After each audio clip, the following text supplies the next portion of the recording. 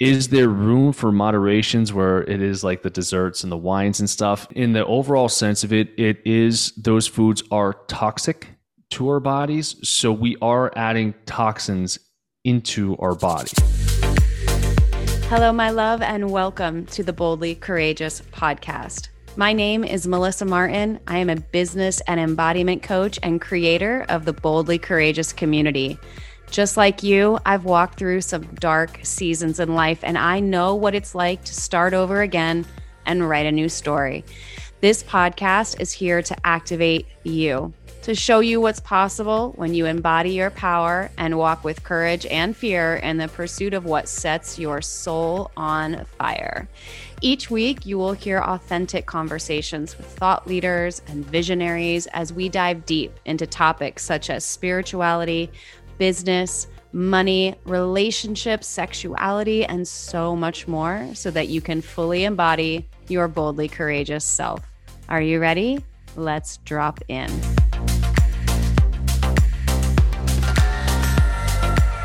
Hey, real quick before we dive into the episode, I need to let you know about something really, really special to me. So if you're anything like me and you've had this calling on your heart to start a podcast, but you have no idea where to start, I want to introduce you to the incredible team that I have worked with literally from day one of launching Boldly Courageous over at Podcast & Co. They have just released a self-paced course called Launch Your Fucking Podcast.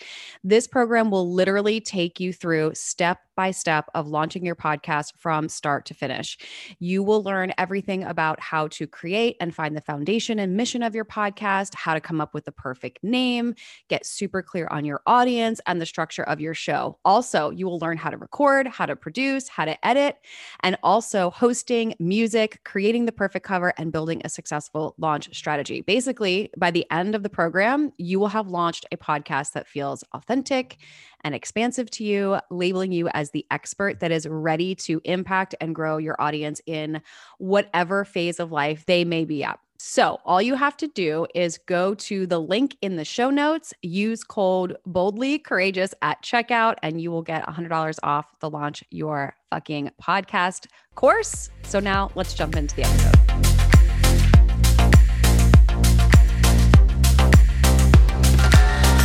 Welcome back to the Boldly Courageous podcast. I'm so grateful that you are here with me today. And my guest is Dr. Jacques. And Doc Jacques and I met through mutual friends. He's a chiropractor and naturopath holistic practitioner. And I love the information and content that he shares on social media. It's so informative. It's so helpful. Gut health and overall wellness. These are things that obviously should be important to everybody. But one of the foundational pillars for myself is that my energy is my number one priority.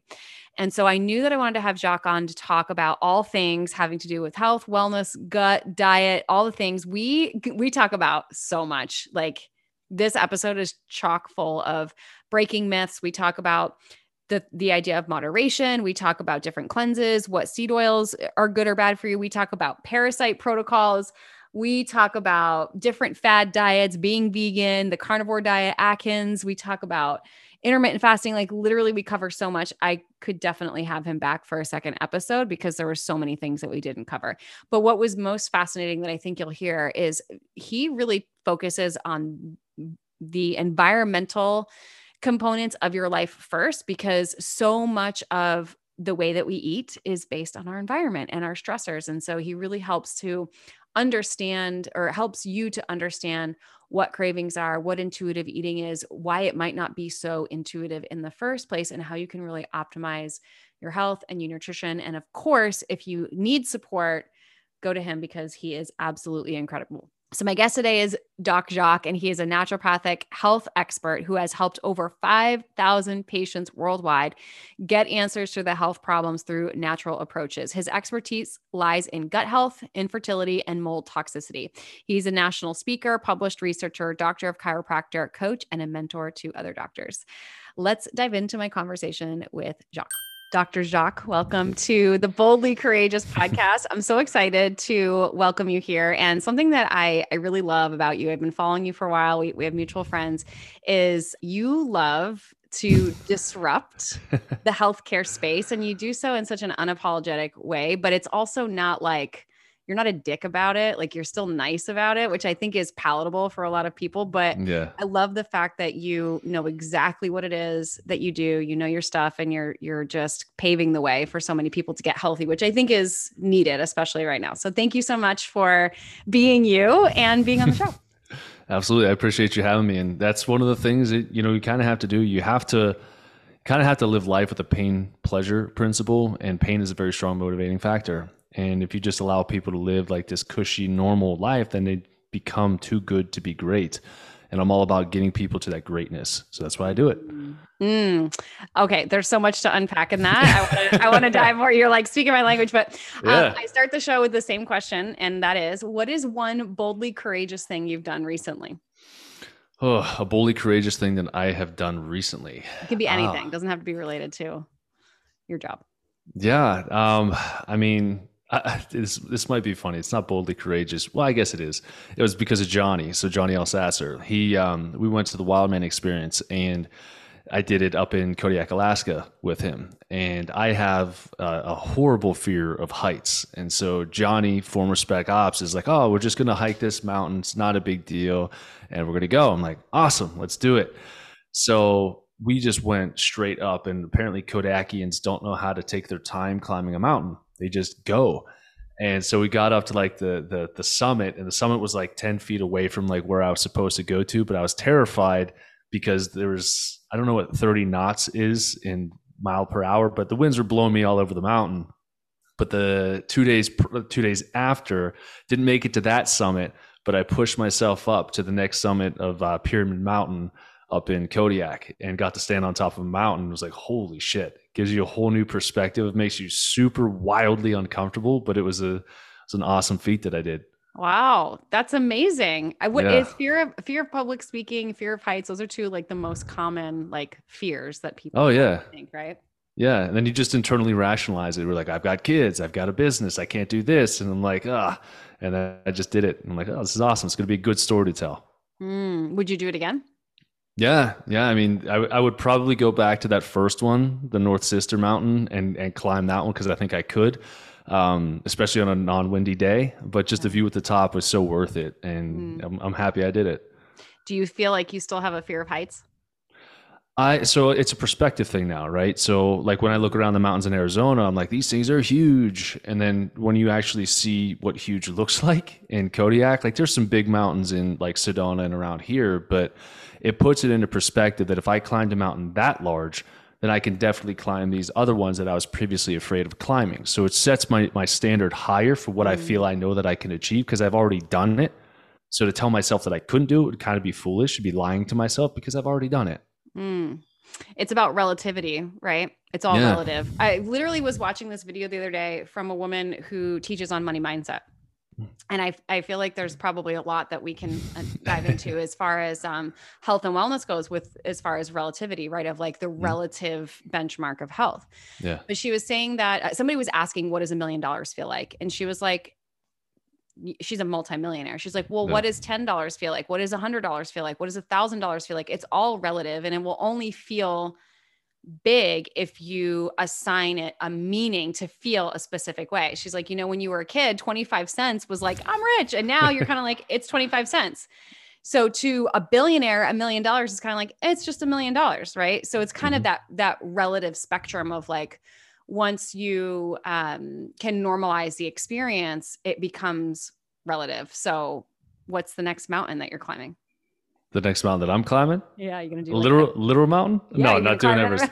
Well, Johnny was hilarious. He was like, well, you need to get over your fear of climbing mountains. He goes, because eventually when I die, I'm going to have you spread my ashes on top of a mountain. So you better get up there. So I'm like, he's great. Gonna, on purpose, just pick a big mountain because even in the afterlife, he's going to call you forward into your power. He'll mess with me. Yeah. But we'll probably go up to Sedona, maybe Cathedral Rock or something like that, catch another view, a little cooler up there too. So probably something of that nature.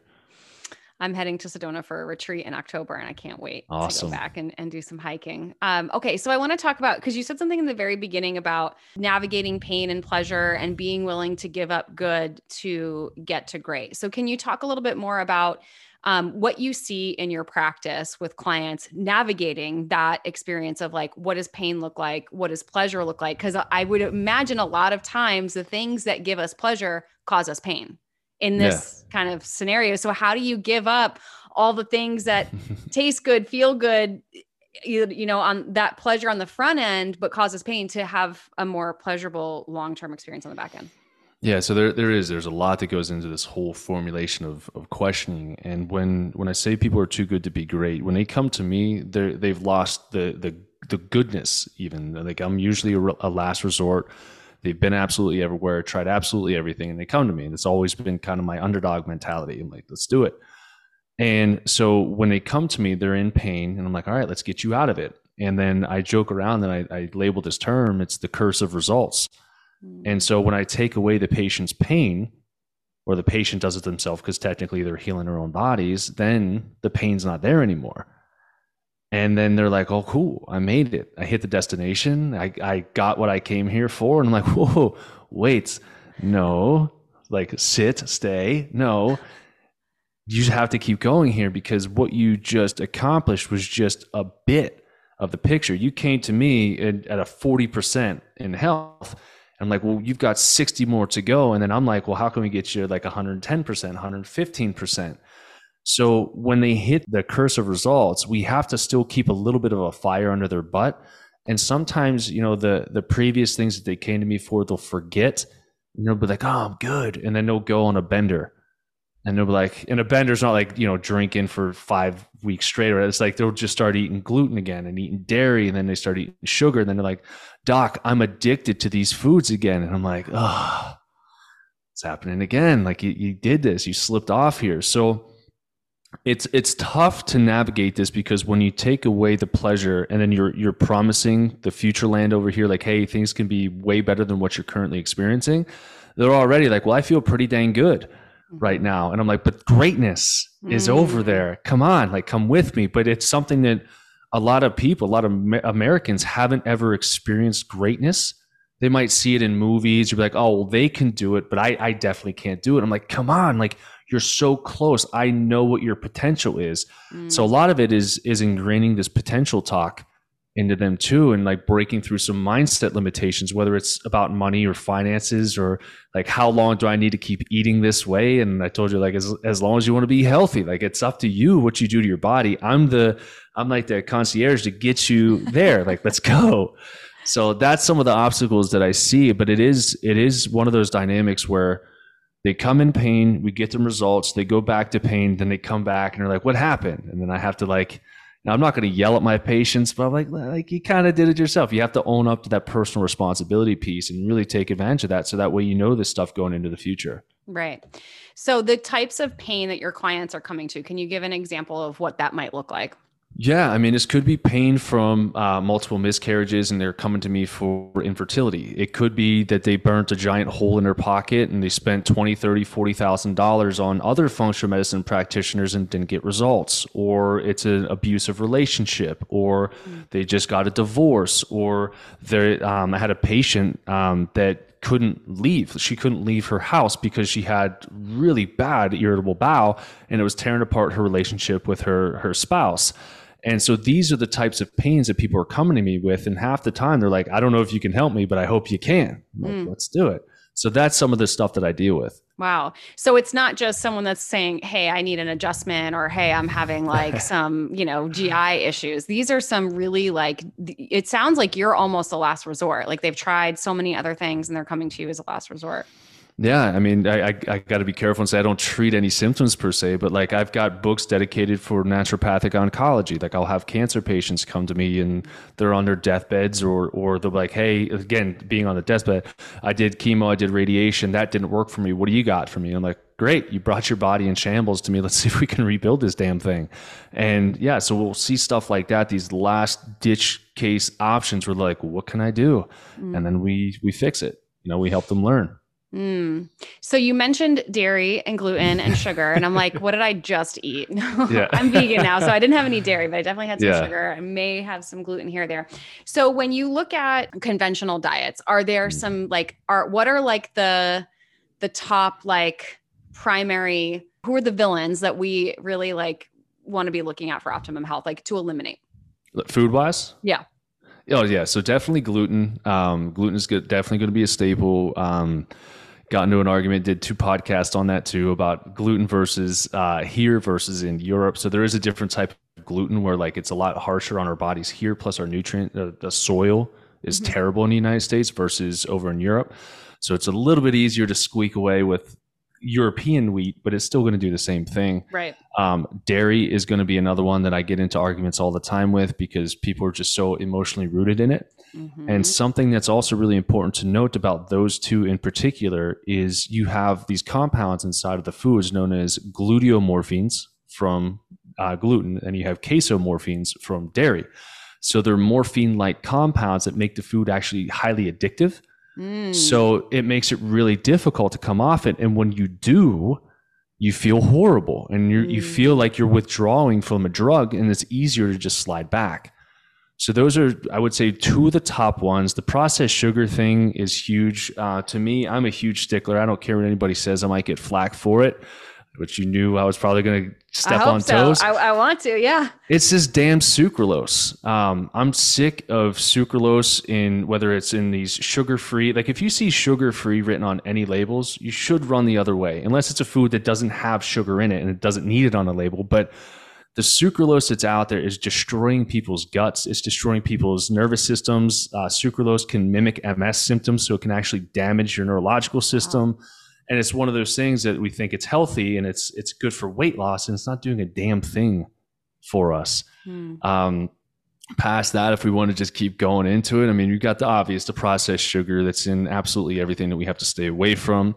The artificial colorings of things as well, the blue dyes, the red dyes, caramel coloring. We're going to eventually be coming up on Halloween. So parents, watch your kids with this stuff, or you will pay the price of having crazy kids.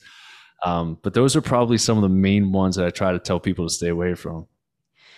Is there a difference between, like, if I go to Italy and I want spaghetti, am I going to feel different than the spaghetti I eat here? That's the big thing is, so we use I think it's hard red wheat is in America, and then they have like a softer in Europe. And the kind that we have here has a higher gliadin or gluten concentration to it. So people with a celiac presentation or any type of gluten sensitivities are going to overreact to this type of food, versus over in Europe, it's a smaller content. So it's like, it's still toxic to us, still not good for us, but it's less noticeable for us versus being over here. And when you say sugars, what about things like, I'm just curious, like from a clarification standpoint, how do you feel about things like monk fruit and dates versus like fruit? Is fruit considered a sugar, fruit juice, and stevia? So this is, I'm not a big fan of any of them because to me, sugar is sugar. There are different things where your body will spike. If you have normal sugar, your body's insulin will spike. The stevias, the xylitols, the theory behind it is that you don't actually physically absorb it. It touches the tongue, it goes through the digestive tract and goes out on the other end. Even with like a xylitol from like a birch tree xylitol, it's supposed to be one of the better versions. It has antibacterial properties too for the gut.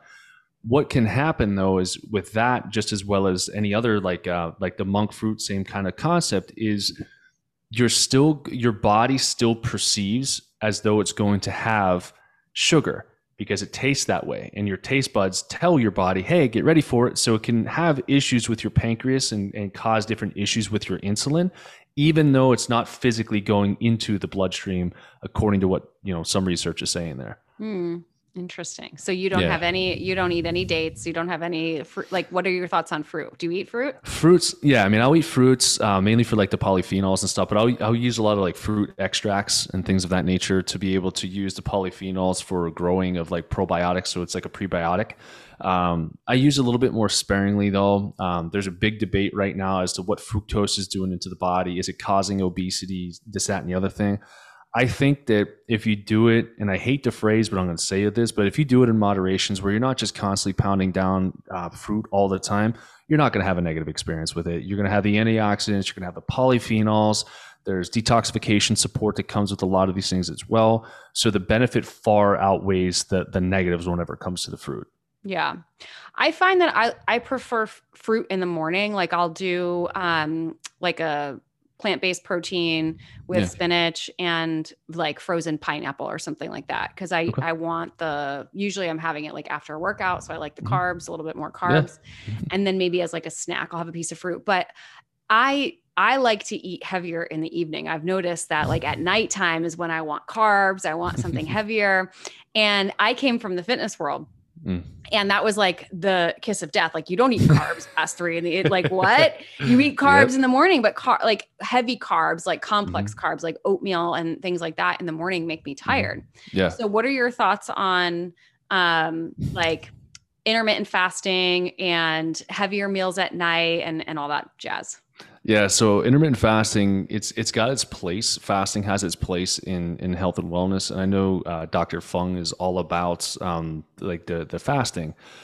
Women have to be really, really, really careful Mhm. with fasting. If you are in a chronically stressed state, it's not good for you to fast. Women are a lot more sensitive to that happening, and I don't know many women who aren't stressed out. I'm like, So what? How do you define yeah, chronically stressed? Can we yeah, define that? I'm like, yeah. is that So relative?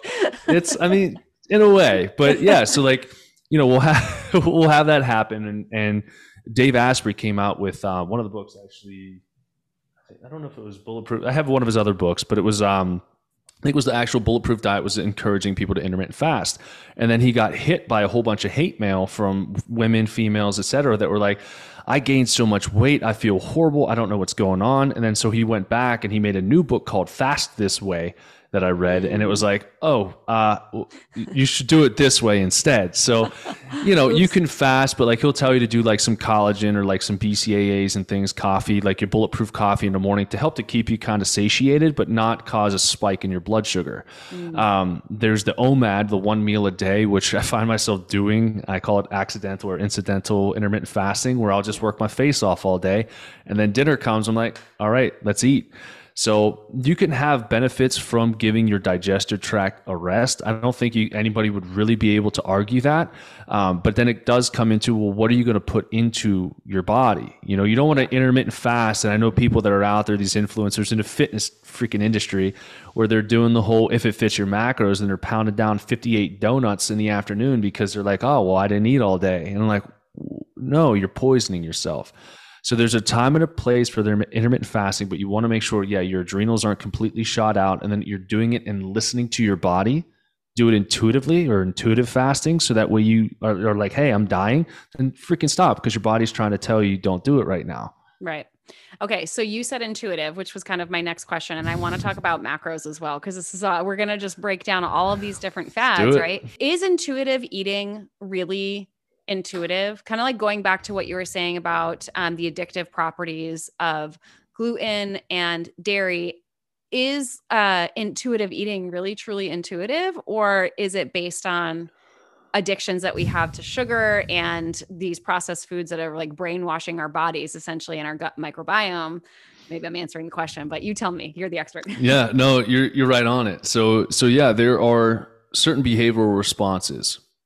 Okay. And a lot of it honestly does stem from childhood, right? Where you'll have, like, I had patients back in Pittsburgh when I was still adjusting out there, where the couple was like, I go over to so-and-so's house and their family has this entire spread of like apps, and it's out all day. And he goes, and I grew up in a family where we didn't do that. We just had 3 meals a day and that was it. And so you'll see these habits that will start to creep, where even in our kids, if they sit down to watch TV, which is super rare, within about 5-10 minutes, they're like, Dad, I'm hungry. Mm-hmm. I'm like, no, you're not, bro. You're bored right now. Let's stop watching this. Let's go do something active. And then I can get them to fast for like 3 hours. Yeah. When it comes to, this is going to go back to like, all right, we'll go back to where diets and stuff came from anyways. Yeah, let's do it. So there was, I forget what book this was in, but they were talking about the Industrial Revolution being one of the worst things that happened to society. And the reason was everything then became on a clock, on a timer. It had to hit the train, had to hit the train schedule. So you had to hit breakfast, then you had to hit lunch, and then you had to hit dinner. And then that was like how things became, what it was. And so then we got foods that were assigned to each category. And we were told, hey, we have to eat breakfast, lunch, dinner. Breakfast is the most important meal of the day. Then it's dinner. There's all this information that just keeps, Huh. sliding around from the Industrial Revolution. So when it comes to the eating side of things, where I'll wake up in the morning and intuitively, if I'm hungry, I'm like, hey, I'm going to eat a shake, or I'm going to make some sort of like lunch type meal for breakfast, or I'll do like some eggs or something and eat it. Where we have an issue is if you start your day in chaos, okay, which most people do, start your day in chaos, then you're spiking your cortisol, your blood sugar is going to go abnormal. And the first thing people intuitively want to eat is something quick, starchy, or a carb, something sugary. Go on the road, get cereal, go get a donut and a coffee, and go to work, right? And then that becomes a habit. That's not intuitive. That's what you do every single day. Most people, if they look at an entire year of their life, they eat, drink, and sleep the same amount, same things every single day. Nothing really ever changes, which would drive me crazy just to live that life. But then we have different infections. If you've got candida overgrowth because you are used to eating excess sugar or processed sugar or just bad foods in general, antibiotic usage, etc., then that candida is going to say, hey, Melissa, you need to eat some sugar. And then they're like, okay, well, I think my brain is telling me to eat sugar, so I'm going to eat sugar. And then your yeast is like, yay, we won. Same time tomorrow. And then that becomes a new habit. And then in stressed situations, we don't typically crave protein. We don't typically crave like a healthy fat. We automatically jump into a carb. Okay? Parasites can do the same thing. Parasites around a full moon can make you crave all kinds of weird stuff. It'll make you uncomfortable, but I know this. I'm like, I remember hearing another wellness practitioner in chiropractic office talking about, hey, like if you notice during the full moon that you're a little cuckoo, it's the parasites in your bacteria. And I was like, oh, it's so gross. Maybe we can talk more about that in a minute. But keep going. Yeah. So when it comes to the intuitive eating or the intuitive fasting, I think that there has to be a new set baseline, right? You cannot, in my opinion, you cannot intuitively fast in a sick state, because the stress is going to dictate what you do. Your environment's going to dictate what you do. The infections are going to dictate what you do. Once you eliminate and correct those things, then you are consciously aware of what you're actually doing throughout the day. Otherwise, you're just a programmed robot going about the day till you sleep again. So once you fix the baseline, then you'll come to a new level of understanding where, like, if you wake up, or if you're, you go and you eat a giant meal for dinner, you wake up the next morning and you're like, I'm not really that hungry. Well, you still had the calories that you had from last night. So intuitively speaking, you're good. Like you've got food that your body can process through. So don't force a meal in just because you feel obligated to. Listen to your body, right? You could do the same thing for certain food sources. Like if you say heavy carbs kind of disagree with you, well, could be a stomach acid issue, could be something along those lines. But if you also don't agree with it, or if it gives you hives or rashes, or you feel bloated, or you get a headache, listen to your body. It's going to tell you what you should and shouldn't eat. So hopefully that helps bring some clarity. Yeah, I can see how it would be confusing though, right? Because if I'm listening to my body and it's telling me to eat ice cream, like, is that really helpful? Or, yeah, it's really interesting. Like coming again from the fitness world, I was on such a restrictive diet, and I, of course, was looking at all the things I couldn't have, and like having physical, like imagining eating cookies and ice cream and pizza and craving those cheat meals. And, but what I find to be really interesting about what you're saying is so much of what we eat is really impacted or influenced rather by our environment. And it sounds to me like the quote unquote best diet, I'm using air quotes, starts with your environment. Yeah. Both internal and external. Interesting. Okay. So let's talk a little bit more about moderation for a second, because it was something that you had mentioned earlier when we were talking about pasta in Italy. And I was like, okay.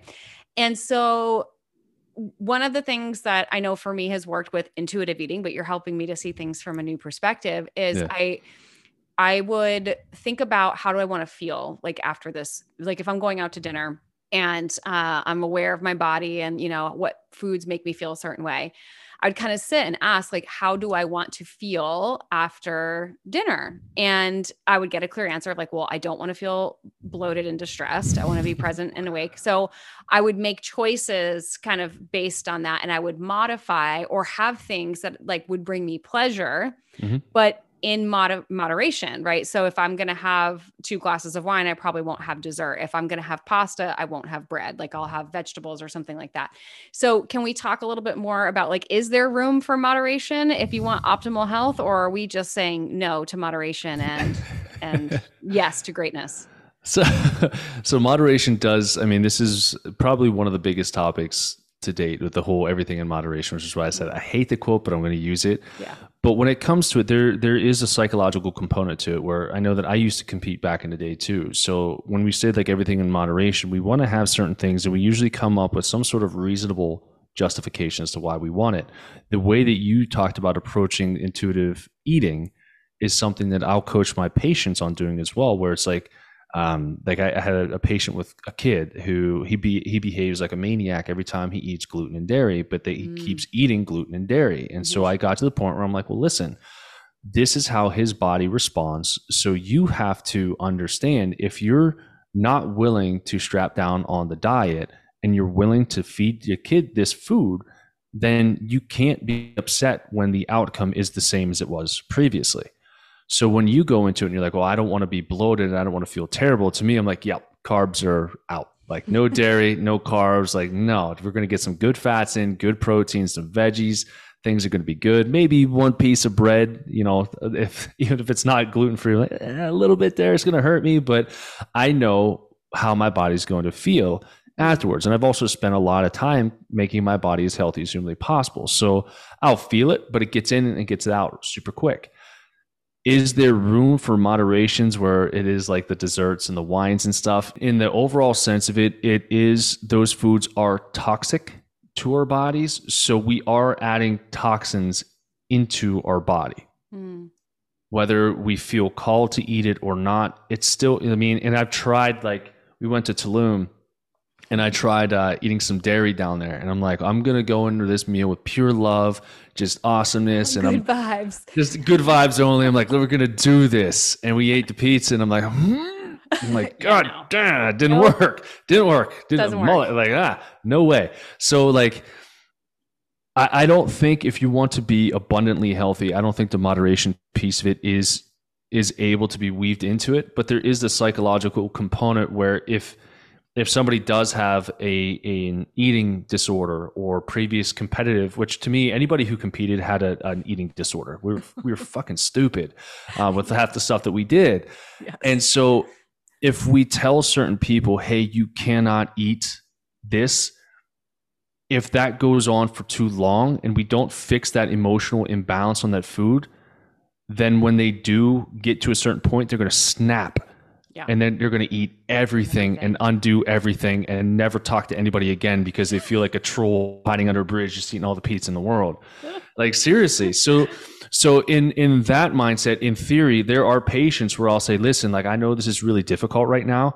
And in the beginning, what I'll tend to tell people to do is like, give me 6 solid days a week where you're 100%. And then on Saturdays, we'll give you a vacation meal. I don't even like to call it a cheat meal because it brings that negative connotation to it. We'll give you a vacation meal. And I'm like, well, the reason you're doing it on Saturday is because Sunday you're going to feel like shit. And I don't want you to have to go to work or do whatever feeling crummy. But it starts to build that pain response, right? Pain, pleasure, to then know, like, I don't ever want to eat that way again because I feel horrible every single time I do. So sometimes I'll use it as like a healthy manipulation tactic to make people truly understand what the food is doing to them. Yeah. And then that empowers them because they know anytime they have it, they're going to feel terrible and they don't want to feel that way. Yeah, that is really key right there. And I've had those experiences where I'm like, I never want to feel this way again. Don't forget this moment. And then a couple months later, I'm like, I forgot what that felt like. I should remember and put myself right back in those situations.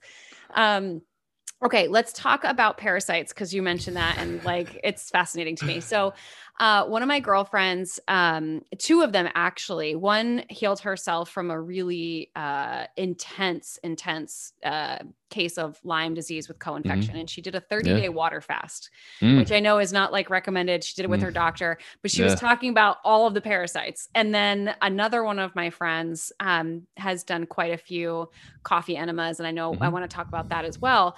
But she was talking about all the parasites she was passing. And I feel like this is like trending right now. Like people are like, I'll send you a picture if you want to see it. I'm like, I kind of don't, but I also kind of do. Yeah. So can we talk about parasites and like, do I have a tapeworm? What's happening? So I legit, I think it was last Saturday, I messaged my VA. Do you know Regina? I don't think so. No. I messaged her and because she sent me something. She's like, I need you to do this on TikTok and come up with this or whatever. And she's like coming up with a strategy. And I was like, are you kidding me? You sending me Parasite Girl again? And she was like, what do you mean? I'm like, I'm tired of this shit. So I'm going to explain. No pun intended. Yeah. Well, yeah, that totally slipped in there. That was a good call. So there's a lot of understanding and misunderstanding with parasites. Okay. Parasites are all around us. I mean, legit. It's disgusting. They're weird. If you look at them, like if you pull up they're nasty little creatures they wreak havoc on the body, but their goal is to kill you just enough to keep you alive, or like hurt you just enough to keep you alive, because you're their host. They don't want you going anywhere. They just want to take everything from you. So when it comes to the whole, like, because I'll know people who do parasite cleanse after parasite cleanse every single month, every full moon, cleanse. They're like, I'm having all these parasites come out. And I'm like, hold up. What the hell are you doing that you're being exposed to that many parasites? You don't just have 500 million parasites inside you. Are you eating them? Because you have like horses will have parasites. You walk around barefoot, do some grounding. I have a lot of Amish that'll work in like organic topsoil and things like that that'll have parasites in them. But if your digestive tract is perfect, you will not have parasites. This is really key, because your stomach should completely incinerate any parasite that you consume, however gross that sounds. Okay? They did studies on this. There's a book called, I think it's called The Chronic Stress Crisis. The Chronic Stress Crisis. I can't remember where I put it around here. I usually carry it around with me when I travel, and we're traveling Saturday, so I probably have it in my case. But it talked about giving a parasite Giardia to inmates back when they were allowed to experiment on prisoners, which kind of weird, but they were talking about they talked about stomach acid. They talked about another marker called secretory IgA, which is our immune system response to certain things.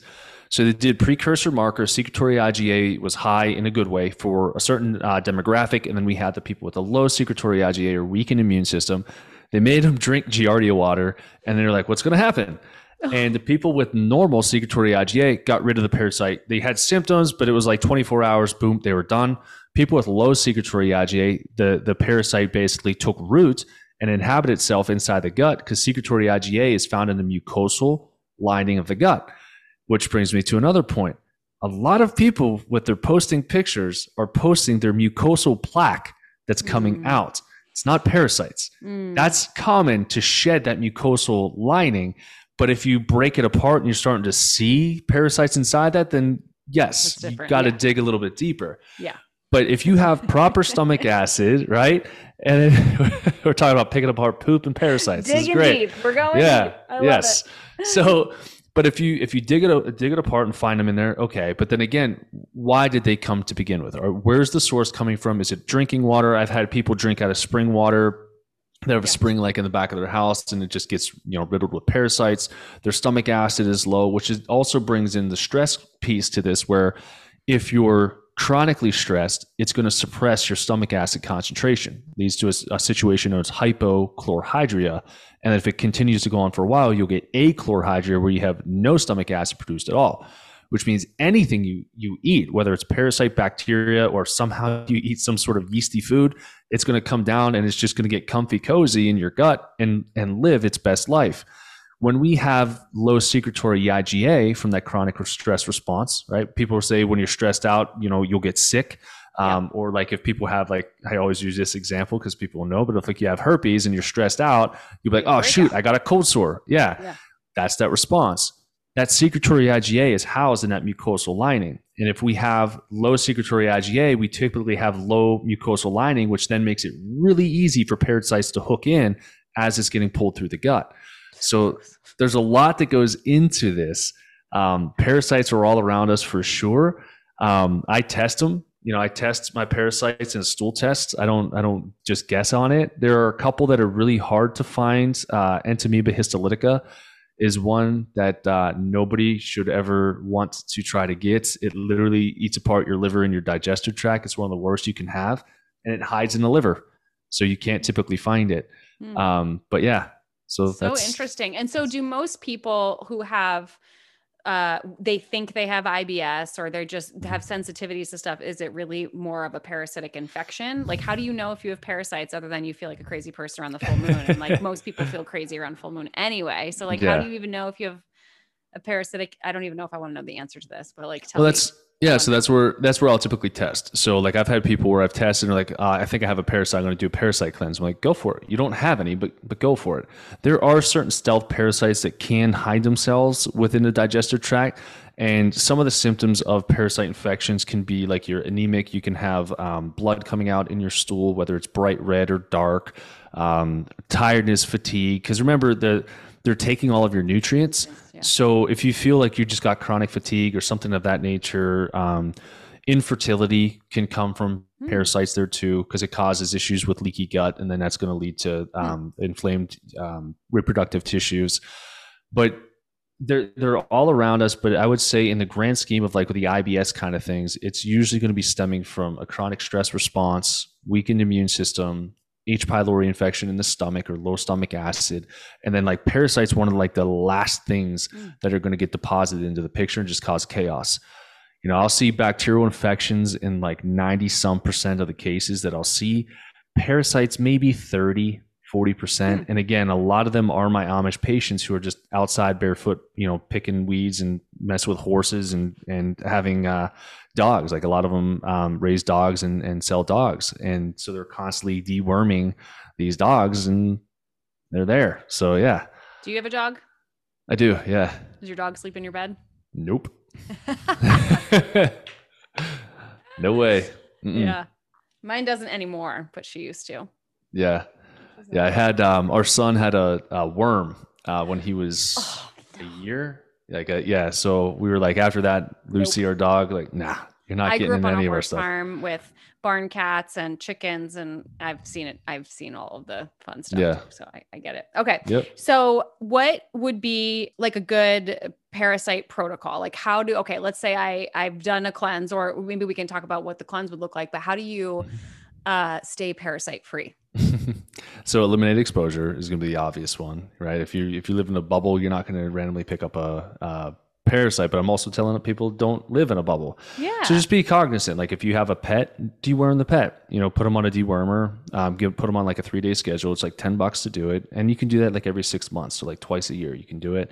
And then when you do have the parasites come out, this is where I think a lot of people screw up, is they just leave it there, or they don't do anything with the amount of parasites that came out. And it doesn't necessarily mean you killed them all. So then they can burrow into the ground and then hook into your dog again, and then give you another administration of a parasite. You just go around and around. Round and around. I also drink insanely filtered water. I have our water that we drink out of it comes out of a Berkey filter, and I have every single filtration thing that you could build into a Berkey so that it takes out any cysts or trophs like babies or grown parasites, so we don't have any issues with the drinking water.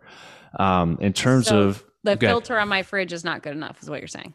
Not usually. I don't know what filter you have, but not usually. I don't know. It's Atlanta City water filtered through my fridge, so I'm sure. Yeah. Sure, it's super clean. Yeah. But yeah, so then in terms of like protocols to get these things out, there's different companies that boast different products. The most common, they're both kind of the same company, but they just call themselves something different. The one's called Cellcore, and the other one is Microbiome, I think is what the product's called, but they're the same product, same thing. Same owners, I think, actually, too. And there's a pair 1, pair 2, and pair 3 product that you can take. And you bind up. Pair 1, it has mimosa pudica seed, which is like a gut scrubber. So it rips out the mucosal lining. So that's what a lot of people will see. Like, I've got parasites. Like, no, you just bound up your gut and threw it out. The pair 2 has some components in that as well, but it's, again, designed to kill off the parasites with that. And then pair 3 is like a super potent parasite killer overall that you can dose in there too, with recommendations to titrate up on how much your body can handle. Some people require like the biotoxin binder from Cellcore just to bind up the excess toxins, because with killing parasites, you can have some pretty harsh die-off reactions that you don't want to experience. So when you throw the binder in there, it helps to mitigate that a little bit more. And then also making sure you have proper bowel movements, because you don't want to kill a parasite, throw it into your gut, and stay constipated for 2, 3, 4 days, because it's just going to cause a lot of irritation to your gut. So how much vacation time does someone need to do this type of cleanse? I have patients do it and they don't skip a beat. Yeah. You know, you can do it. I mean, the beginner's dose or whatever is, if you track a full moon. So full moons, parasites are most active, the most hungry too. And then they eat up a lot of our neurotransmitters, which is what makes people a little bit cuckoo and crazy. And then they'll give anxiety and insomnia. So when you approach the full moon, the beginner's dose is like, do it the day before the full moon, day of, day after. Just do 3 days and see how you feel. The next full moon, they'll say try to do, I think it's 3 days before, day of, 3 days after. And then you can do the week before, hit the day, and then the week after to do like a full thing. What a lot of people also miss, which is another reason why a lot of people do this time and time again, is there are different stages of parasite growth between, again, the cysts and the trophs. And the life cycle is usually 60 days. So if you do a burst cleanse, you're like, I'm going to kill all the parasites in the full moon. And you're like, yes. And it's like, but what about the babies? The babies are going to grow. So again, you have to make sure that you're doing this right. And the minimum for me for a parasite cleanse is 2 months, 60 days. Kill that stuff out, and then I won't retest the stool until another 2 months have passed to reconfirm that nothing else has gotten in there. There are some parasites that are just a pain in the butt to get rid of. One of them is Blastocystis. I know, right? Pun intended all over the place here, but it's Blastocystis hominis is one that's like super difficult to get rid of, but it's not one of the most deadly. It's an IBS contributor, can cause a lot of discomfort. But the majority of the parasites can be killed and eliminated in 60 days. And as long as you don't re-expose yourself and you work on your stomach acid and fix some of these other things, once you do it, you're good. Yeah. So this is random. You know those like foot cleanses that you put, like supposedly they draw the toxins out. Do those actually work? Or is that like some snake oil? Oh my gosh. So, I've seen them and I'm like, that is some gnarly shit. And I don't know if I don't know if that's real or it's just like magic in the water. It's a lot of it's the ionic charging, which is going to change the water to different colors. I've had patients, again, one of them is an Amish out in Ohio. She was sending me pictures of the stuff that was coming through there. And it looked like she just dumped like maggots and trash into her little bin. I'm like, what the hell? How did that come out? So I don't know if all of them are bad or some of them are bad, or it's just all, like you said, snake oil. I personally don't use those. I do know that there are parasites that hook in through the heels and then they go up and they hijack the circulatory system. Oh, they're smart. So they'll go through the circulatory system, deposit themselves in the lungs, give you a cough so that you cough it up and then it goes down the esophagus and drops down into the stomach, into the gut. This is alien. It's weird stuff. They're smart. They're so smart. But yeah, it's yeah. Okay. So I know we're kind of jumping around here and I wanted to ask this earlier, but we kind of went in a different direction. What are your thoughts on seed oils or different types of oils? Because I know that I see these things trending as well from health. So we talked about dairy, we talked about gluten, we talked about sugar, but you didn't mention anything about like health or oils rather. So we talked about, we talked a lot about health. But it's like, what are your thoughts on oils? Yeah. So the plant seed oils, the rancid oils that are coming out, there's been some hate towards them a while back, but it's really started to come to light. I would say the beginning of this year, they really started going after it. And I think that what's happening is a lot of the research is coming out and they're like, these plant-based oils are freaking killing us. So I don't, and that's where you actually get stuck in a little trap there. Because if you're eating vegan, a lot of the stuff is with plant oils, and it is, I mean, it's detrimental to your health. So any oils that I use for cooking is going to be like an avocado based oil. High boiling point, doesn't go rancid and is good to go, or like a coconut, extra virgin, like cold pressed coconut oil. Those are my main cookers. And then whenever it comes to like where again a lot of vegan sources will be like the like butters and things, you got to be really careful with that because it's just going to be inflammatory. And if you can use like a coconut oil as like a butter spread or alternative, use that instead because it's still going to be healthier for you. Yeah, it's the vegan cheese that gets me. I'm just like, give me the vegan cheese because it tastes so good. But most of it is cashew, and like I eat tofu. So what are your, okay, let's talk about the vegan lifestyle since you know I'm vegan. Oh boy. I don't do a lot of the, like, I don't buy the Impossible fake meat stuff because I know it's just a toxic bomb. But if I'm out to dinner, like obviously everything in moderation, if it's the only option on the menu besides French fries, sometimes I'll just have an Impossible burger. But what are your thoughts on some of the, you know, plant-based versus a meat-based diet, the carnivore, you know, the keto, like all of these different things? What are your thoughts on all of that? Yeah, so I'm not a big fan of a lot of fad diets. I don't like keto at all. I don't like vegan that much. I'll say that much just because I'm trying to be nice to you. You don't. You can give it to me straight. You don't have to be nice. So I'm not a big fan of it because first off, a lot of people do it wrong, and they'll go from the standard American diet, which is just eating garbage, to eating vegan. They're like, I feel great, and then after about a year, 2 years, 5 years go by, they're having all these health problems and they don't know what the heck is going on. And if you don't supplement things in properly, then it's going to lead to further issues down the line. And so you start the vegan side of things. I apologize if you can hear my dog barking there. That's all right. We're dog friendly here. We're like, they were talking about parasites and she's telling me she has them now. So if you're doing it improperly, you have the risk of decreasing your iron. You have a risk of also eating too much of the sugary stuff because a lot of vegans that I knew, even back in Pittsburgh, all they would eat would be like sugary cookies and they're like, oh, it's vegan. And so they would mow that stuff down. Yeah. So if you get that imbalance and you have too many of those carbs going in, but you're not getting good quality proteins and fats, which is tough to get through plants, then you're going to be growing the microbiome to reflect candida and other bacterial overgrowths. Okay. When it comes to keto, I hate keto. I think the concept behind it is cool. There's some stuff to it, but it was a medical diet.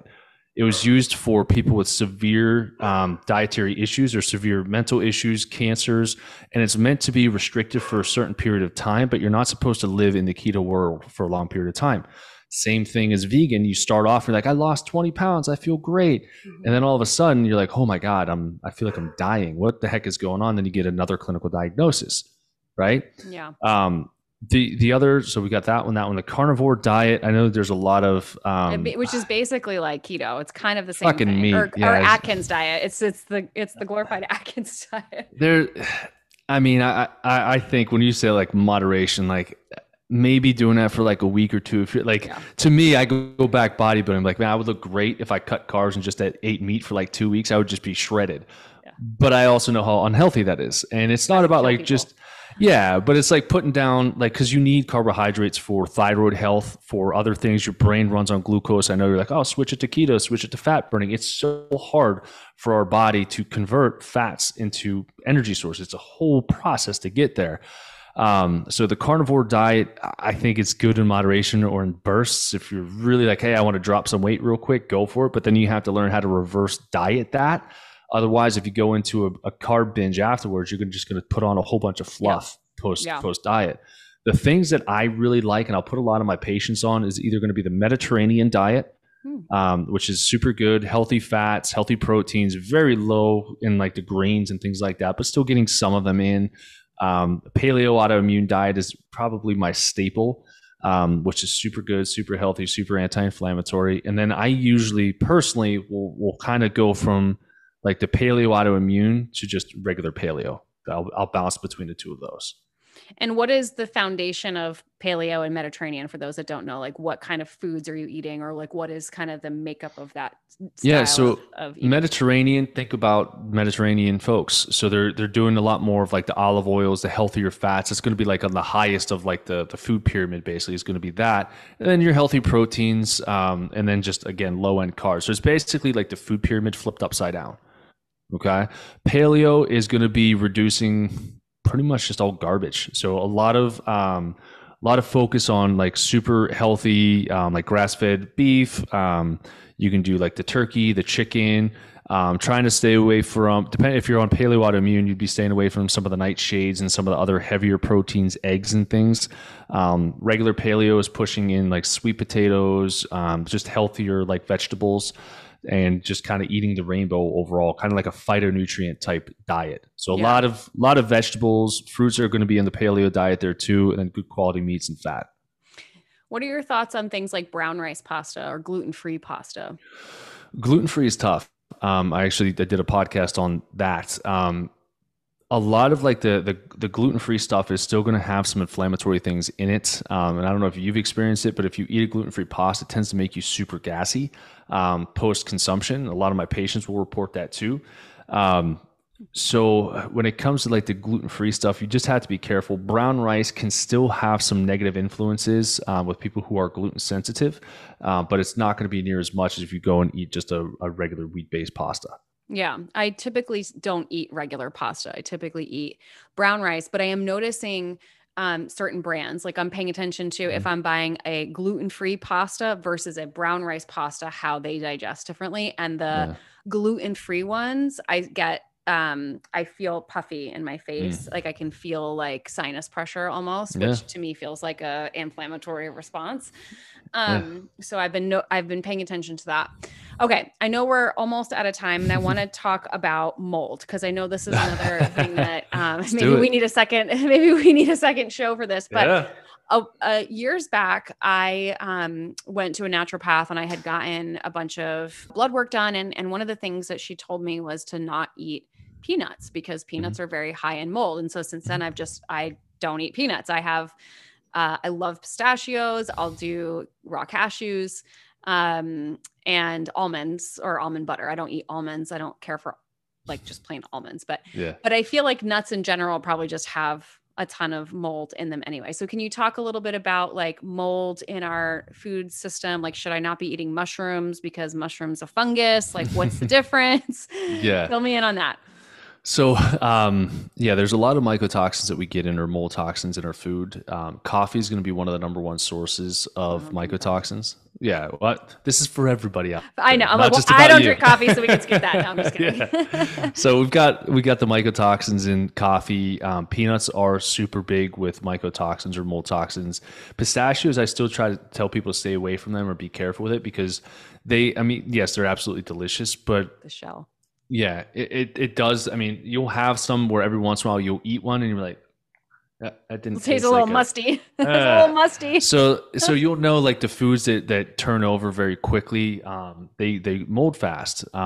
Cheese is literally moldy milk, so that's another one to avoid. So gross. Rice is another one. So we talked about brown rice, but just rice in general can be high in mold Hmm. concentration. Trying to go through the list. I have the fourth page of the mycotoxin test in my head. Dried vine fruit, so dried fruit that was grown on a vine, raisins. You can have wine has high mold concentration in it. Grains, corn, those all can have high levels of mold in them, and in particular, it'll push up the overall name, the overall arching name is going to be your Aspergillus or Penicillium strains. And then the mold or the mycotoxin within that is going to be what's known as ochratoxin A, which goes after the brain because mold hides in fat. That's how it kind of Hmm. operates. Interesting. So from a carbohydrate standpoint, like, okay, so I'm vegan, right? I'm Mhm. gonna get, I get a lot of well, I eat a lot of fats. I eat a Mhm. lot of avocado, olive oils, nuts, Yeah. butters. I'll do tofu once a week here and there. But carbohydrate wise, I'm doing rice, brown rice, basmati rice, jasmine rice. I'll Mhm. do sweet potatoes, and brown rice pasta. Those are, and every now, like I have a loaf of gluten-free bread from Trader Joe's in my fridge, but it's not like I don't crave it very often. It's just Yeah. every now and then.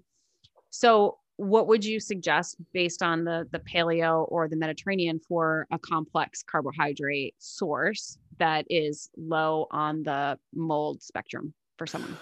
So when people are used to eating a certain thing, I try to find a close alternative to that. So if you're going with like a brown rice or rice in general, then I would push you more towards like a quinoa, which is about as Quinoa. close Okay. as you can get to it, Yeah. or like a cauliflower rice. Either you Okay. can make it yourself, or you can just pan fry it in some healthy oil too, and just make your own little stir fry from it. Some of the other things, so you got the sweet potatoes in there as well. What else would you want to try to find like an alternative for? Because I heard rice a lot with all the stuff that you ate I there. mean, because I don't eat a lot of bread, right? So I'm just thinking from a carb standpoint, like, what do I eat? I'm like, I eat fruit, I Yeah. eat brown rice pasta, and I'll have potatoes. Yeah. I Okay. mean, what else is there really? Well, starchy. So I guess hmm That's where I was going next. squash, like squashes, Mhm. butternut squash, things like that. Yeah. I Mhm. do zucchini and yellow squash. I like that. Yeah. So root vegetables, things of that Like nature. turnips. Turnips, beets. You Okay. got the sweet potatoes in there, Okay. and where I was going, I thought you were going there too, and we were going to meet there together. But there was when people think carbs, Mm, a lot of times people think bread. yes. So to me, like I'm trying to find alternative like quinoa and stuff like that. But to me, I get my carbs in a lot of my vegetables. So like Yes. green beans, peas, carrots, root vegetables, beets, sweet potatoes. Like that's kind of, and I try to get as colorful as I can in there. And a little secret is try to get as many red foods in as possible. It's good for the guts. It creates something, again, the red polyphenols, which helps strain a bacteria in your gut known as Akkermansia muciniphila. It's a super important one. So if you can get things that are red, that can be beneficial at growing that. So pomegranates, cranberry, things of that nature into the diet, that can help. So So that's usually where I'll go with. But go ahead. would that be also like tomatoes, beets, radishes, things like those are considered red as well? Yeah, tomatoes, you just have to be careful because it's in the nightshade family. And some people Yeah. just don't respond very well to tomatoes. Yeah. But the rest of those are fine. Yeah. I feel like I could literally sit here and talk to you for hours, which I'm sure is what your patients say. And you're like, this is why I have my Works for social me. media and all this stuff. Okay. So, for those that are like, okay, I need you in my life. Like I have parasites, I have mold infection, I have IBS, or like, I just need to de-stress my environment, like all the Yeah. things. What's the best way for people to connect with you? Yeah, I usually tell people to find me on Instagram, and it's doc_Jacques, JACQUE. Just hit me in the DMs and just let me know a little bit about what you're going through, and we'll usually be able to kind of answer some questions, kind of make sure that we're a good fit before we jump into a consult, Mm-hmm. and then from there, yeah, we can get you scheduled for a one-on-one deep dive into what you've been going through, do a test read after that, and see what tests were needed, what the tests show, and then build a plan from there. So just find me and I'll help. And you help patients all over the world, or is it specific to your location? Yeah, so we're international. So everything is telemedicine. You just have to balance the time zone, which is really the hardest thing about practice in Arizona because we don't play by the rules with our time zone. We need to get rid of this whole, Yeah. daylight savings time thing anyway. Okay. Any programs or offerings that you have right now that, aside from maybe the one-to-one, or their programs or free resources that, you share with others? Yeah, so I'm in a process of releasing a coaching program for whether it's chiropractors, naturopaths, MDs, just holistic people who are like, hey, I'm in the health industry. I just want to learn what you do. We're rolling out that course. Should be here soon. And once that gets released, we're doing early enrollment here, actually like starting now. So if anybody is interested, do the same thing. Just find me on Instagram, DM me. We'll jump on a call to see if we're a good fit, talk about the program and see where we want to go. A phase 2 after that is released, we will be doing like these little, I call them little, but these little master classes for people to take care of their own health by themselves. So we're going to do a gut focus or a gut intensive, a neuroendocrine, teach you how to eat based off of your cycle if you're a woman, or like how to optimize testosterone for a guy, and then going into detoxification. So we're going to be working on rolling out like 3 different programs that are just easy. You can kind of do them yourself. And if you need any help and support throughout it, we can always jump on a call from there. Yeah. See, we didn't get to talk about like, what am I saying? Enemas. We didn't get to talk about like women's cycles. I'm going to have you back. It's just works for me. All right. Awesome. Okay. Last question. What are you celebrating right now? What am I celebrating? Mm-hmm. Oh man. I'll just be flat out. We had this month was the bittersweet month where I took a week off. And again, with doing telehealth and telemedicine, I can go and do whatever I want and still work. But I took a week off this month, and this month was we're on par to make 100,000 this month, which it'll be the highest that we've had thus far, which is pretty awesome. That's fucking amazing. Yeah. That's incredible. Yeah. So we're pretty happy about that. How are you going to celebrate? Well, I'm going to be going to Pittsburgh here on Saturday. So we're just going to be going on like a little mini vacation, go there, see my family, go up to Maine to see Megan's family and stuff up there, and just have time with the family and kids. I love it. That is a testament to your service to the world and your commitment to helping people move from good to great and give up, pain for pleasure. Yeah. Or however you want to, navigate that. But also all the lives that you're impacting. So I'm celebrating you for that. I'm like, okay, how do I need to I was thinking of this yesterday. I was thinking about all my friends. I'm like, wow, I want to hire this person for this thing and this one for that one. And now I'm like, I want to know if I have parasites. So I might be reaching out to you. Yeah, absolutely. Awesome. Well, thank you so much for all of your wisdom and knowledge and for riding with me as I bounced all over the place. And if you guys love this episode, please share it with someone you think would love to hear it. And until the next episode, live your boldly courageous life. Bye, guys. Thank you so much for living your boldly courageous life with me today. I am beyond grateful for you and this amazing community we are building together. It's truly my mission to get this message out into the world and empower others to step fully into the life they've always dreamed of. I would be so incredibly grateful if you would join me in this mission by sharing this episode with your friends and heading over to iTunes to leave me a 5-star review.